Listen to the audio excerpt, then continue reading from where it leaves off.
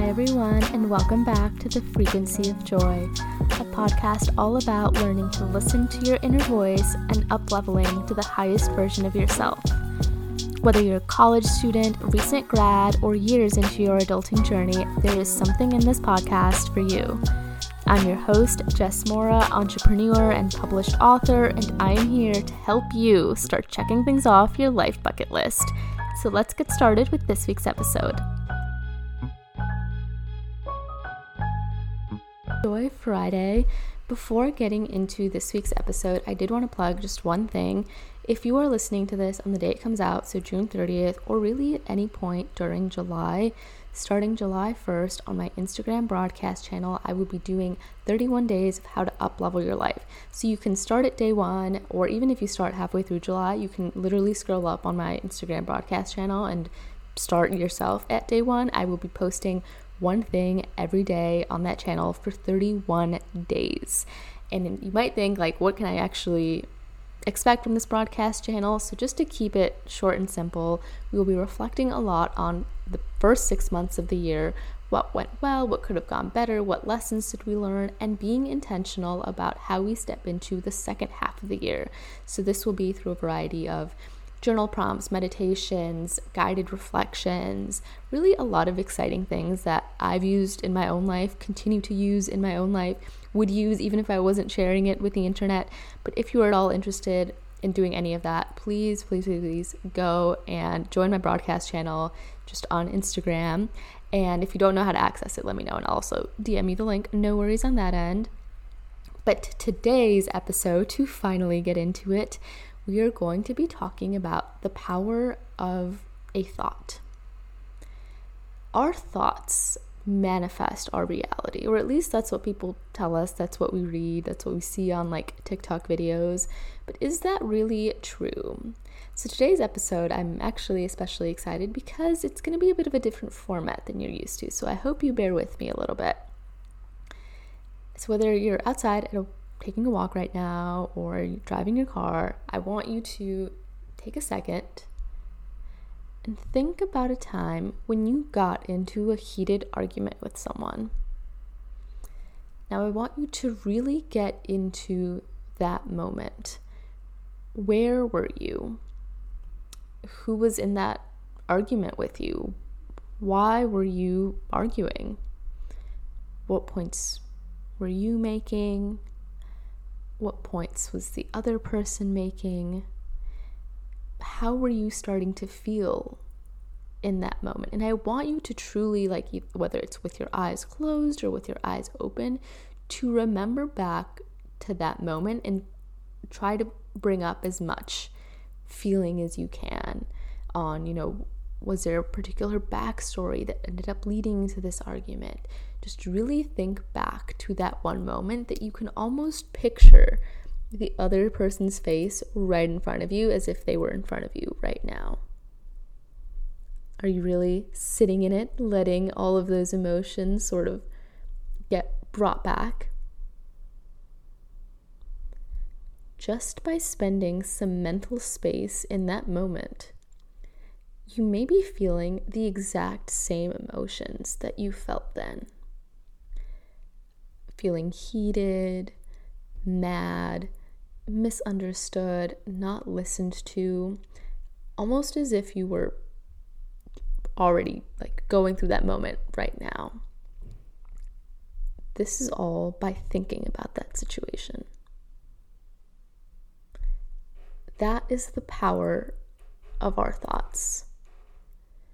A thought has the power to make us feel things that aren't physically there in that moment.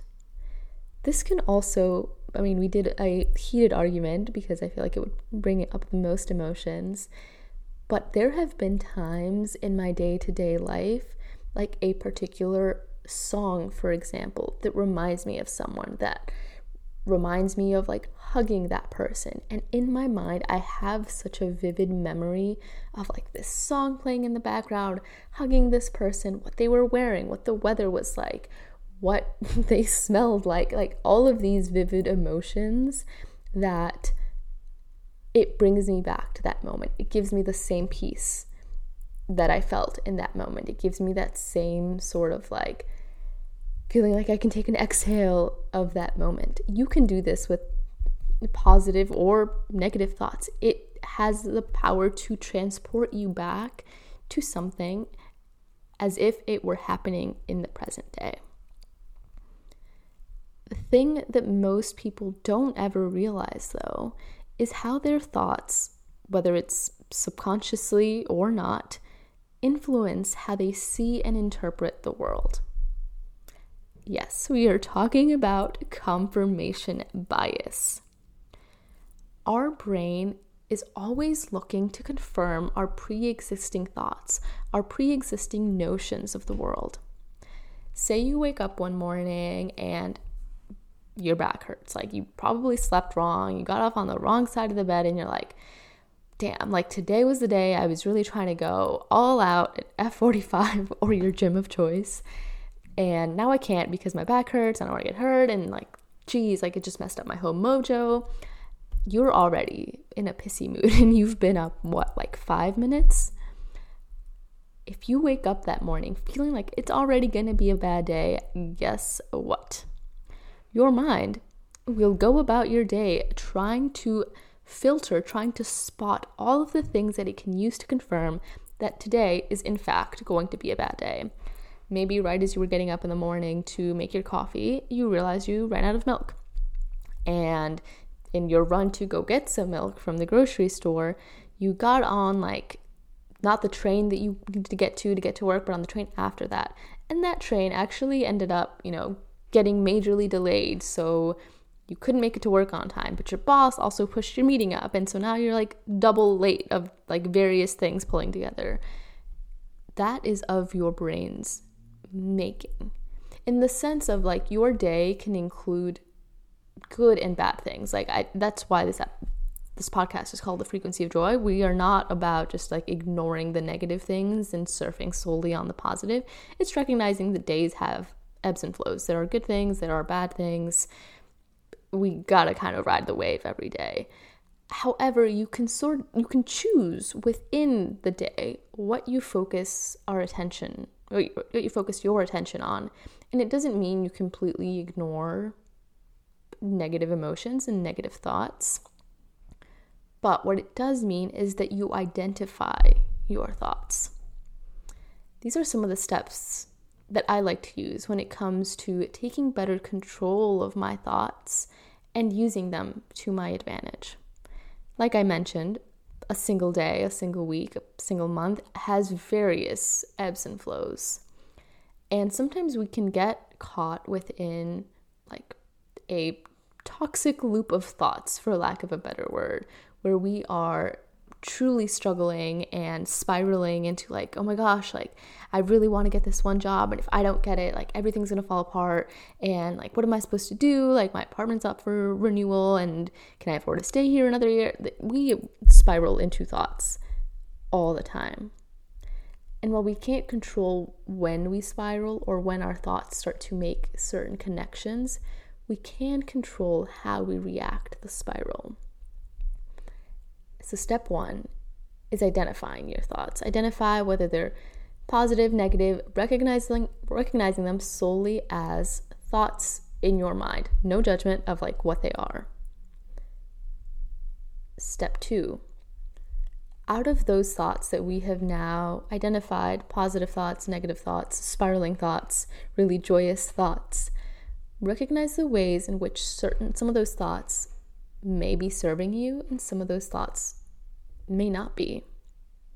Spiraling thoughts, for example, can lead you to freak out about scenarios that haven't even happened yet or may not even happen yet. It is simply your mind trying to keep you safe. So that's what I like to try to do. For the thoughts that I'm like, I really have, like it is not serving me in this moment, I identify it and I say to myself, this is a thought. It is my brain trying to keep me safe from a hypothetical scenario. It is not something that is currently happening. It is not something that, might happen in the near future. But even if it does, there is nothing I can do about it right now. and I try to release the thought as much as I can from my system. And sure, it might come up again, but you identify the thought, you recognize that it's not serving you, and you try to actively work towards letting it out of your system. Because most likely than not, that thought is coming from a place of fear, from a place of lack of control, and focusing on that is not going to make you any less scared, is not going to give you any more control. Step 3. So we recognize the power that thoughts can have in how we see the world and how things manifest into our world. But how about we use those thoughts for good? I think one really easy example is affirmations and building our own sense of self-worth. I remember when I was at a really dark point in my life where I had to be so incredibly intentional about affirmations. And yes, 100%. As someone who has done affirmations numerous times before, these things at the beginning sound super silly. Like getting up in the morning, going to the mirror and telling yourself, I'm awesome, I'm great, I'm strong, I can get through anything. Sounds silly. And truthfully, at least in my experience, it sounds a little bit like you're lying to yourself, like you're trying to fool yourself. But that was like one of the most instrumental things I did at a point where I had to really be intentional about building my self-worth. I remember in my dorm room in college, I literally had a wall of affirmations, just post-it notes on the wall, as well as letters that other people had written to me of great things I'd done, or Jess, you're amazing. And I would get up in the morning, literally the first thing that I would do is go to this wall and try to reprogram my thinking and be like, Jess, you are great. You're a good friend. Jess, you're a great sister. Jess, even if you don't know what tomorrow will bring, it can still be exciting. I was literally blasting affirmations to myself non-stop. And it can feel silly, but I promise you it does work. Another thing similar to the affirmations route is to plant seeds of good. Like we've mentioned, we can't control what happens in a day, but you can control the intention with which you get out of bed. You can decide to get out of bed and go about your day today thinking, today's going to be a great day. There are so many days I wake up and if I'm calling my mom in the morning or whatever, and she's like, oh, what are you doing today? I'm like, I literally have no idea, but I'll find something fun to do. I trust that living in New York City, something fun will come up. And oftentimes it really does. Another thing is when you're freaking out about something that hasn't happened yet, you're freaking out about it twice.